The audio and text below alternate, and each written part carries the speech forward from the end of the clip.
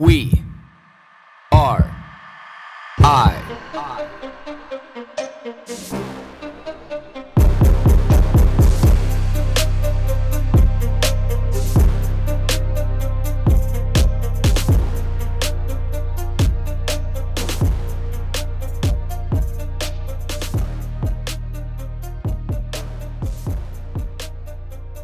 Good morning, everybody. 4:58 a.m. on this Wednesday morning. And man, there's so many potential things to talk about here that are just great. And one of them being how there's been enough pressure on the Liberal and NDP government federally that, obviously everybody knows now, or if you don't live in Canada, all Canadian citizens can now travel domestically in Canada without needing vaccine, proof of vaccine passports, anything along those lines. We still have to wear ridiculous masks in airports and on airplanes, and almost 7 million Canadians are still actually trapped inside Canada because unvaccinated individuals aren't allowed to be able to travel to internationally. But you can go across the border here in Vancouver. We could drive for an hour, be at a different airport in a different country, and fly internationally and then come back home. So tell me how much sense that makes. But that's a great win. We can just focus on that. We'll just leave it there. We won't talk about the hypocrisy of why they have to wait till June 20th and why it couldn't be today, why it couldn't have been a week ago, what the science is now. Oh, the reason why they've changed their minds, even though they're staunch advocates that the science 2 days ago said contrary, that they have to keep these measures in place. So as we know, nothing to do with actual science, has to do with political science. So we'll leave that little tidbit alone. So if we go down that rabbit hole, I'm going to get very happy, very frustrated. It's going to be a bipolar event. Let's not go there.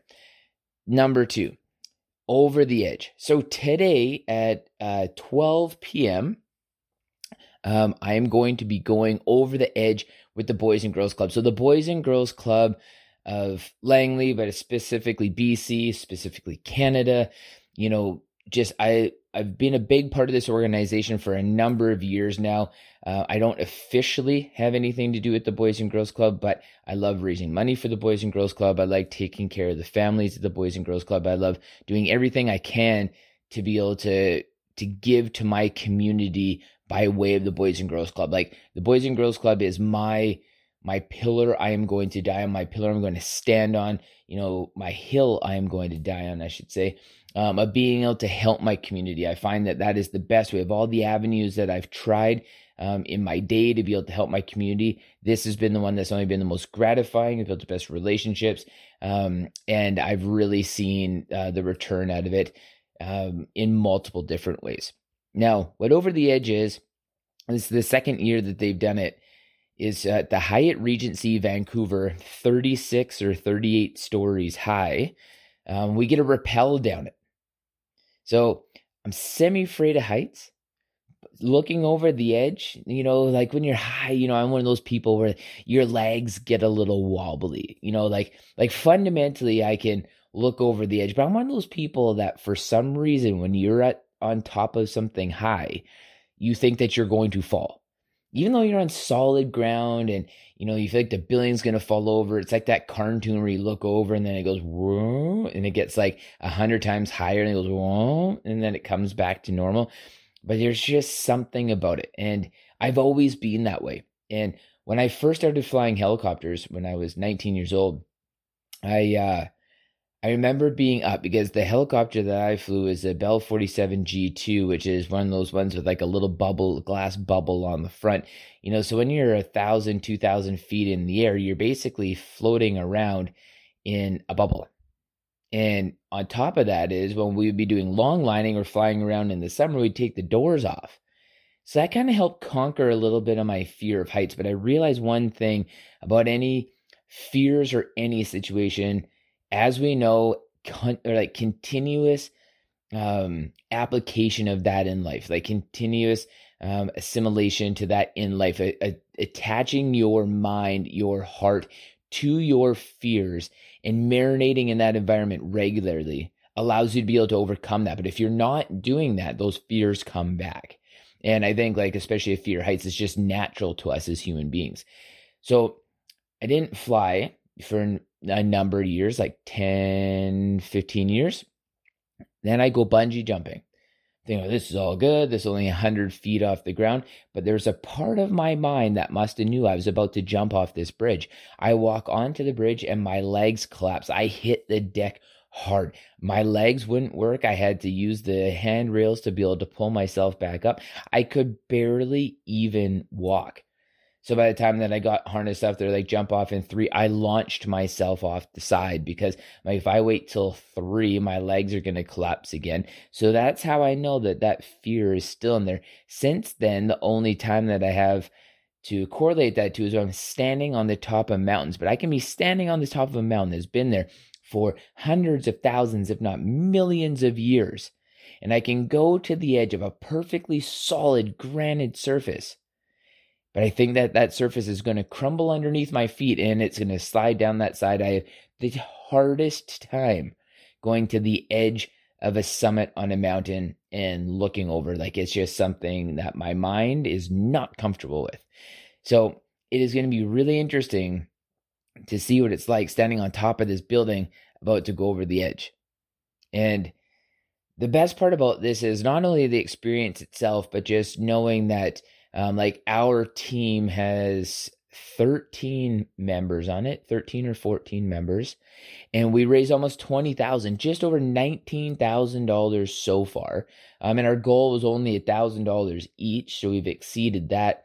On top of that, we were able to bring in a $5,000 sponsorship, so we're actually close to $25,000 as a team, but that $5,000 doesn't get calculated into our personal totals. And so we got all these great t-shirts made. You know, it's all the staff from the Boys and Girls Club in Langley, and it's a few supporters of the Boys and Girls Club in Langley, you know, like myself.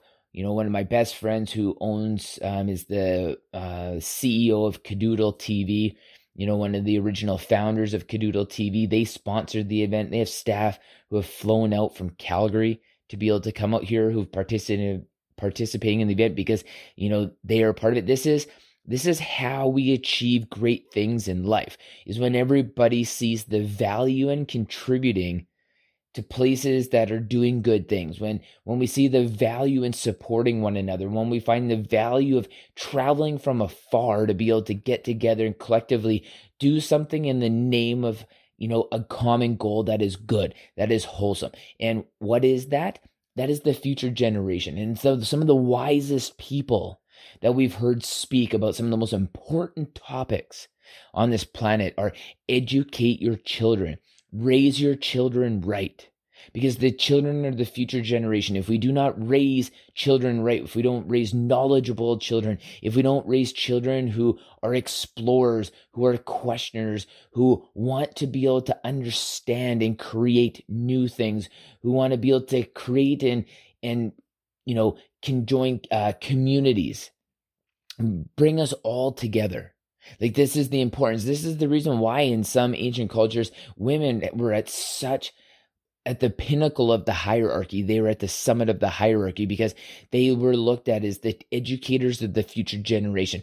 They were looked at as the people who were ensuring that the tribe was successful in future generations. This is what women's roles were in relationship to children. That's why they ate first and they were protected and they stayed in the communities, and the men went out. This was their job. This is how much we had, you know, respect for that role. You know, so when it comes down to being able to do things for a community, especially with children, and especially with children who are in a vulnerable category of life, who are in a lower socioeconomic background, when we have the opportunity to be able to take our kids' used clothing that's still in good shape and give it to organizations like this, when we have extra money and we can give it to organizations like this, when we can leverage our social networks for $50, $100, $1,000, you know, to be able to contribute to these organizations that are going to raise the next generation of human beings. They're going to further our species. And we have to look at it past ourselves. Like, are you willing to be able to not have that cup of coffee from Starbucks for a couple weeks? to be able to give an organization maybe $10 or $15 to be able to help those children. Because this is what we need. We need to be able to give opportunities, because the more people that we have in our society that are doing good, the less people that are struggling in our society, which the foundation of that is helping the children of our communities, the better our communities are. So this is, again, my hill that I'm going to die on.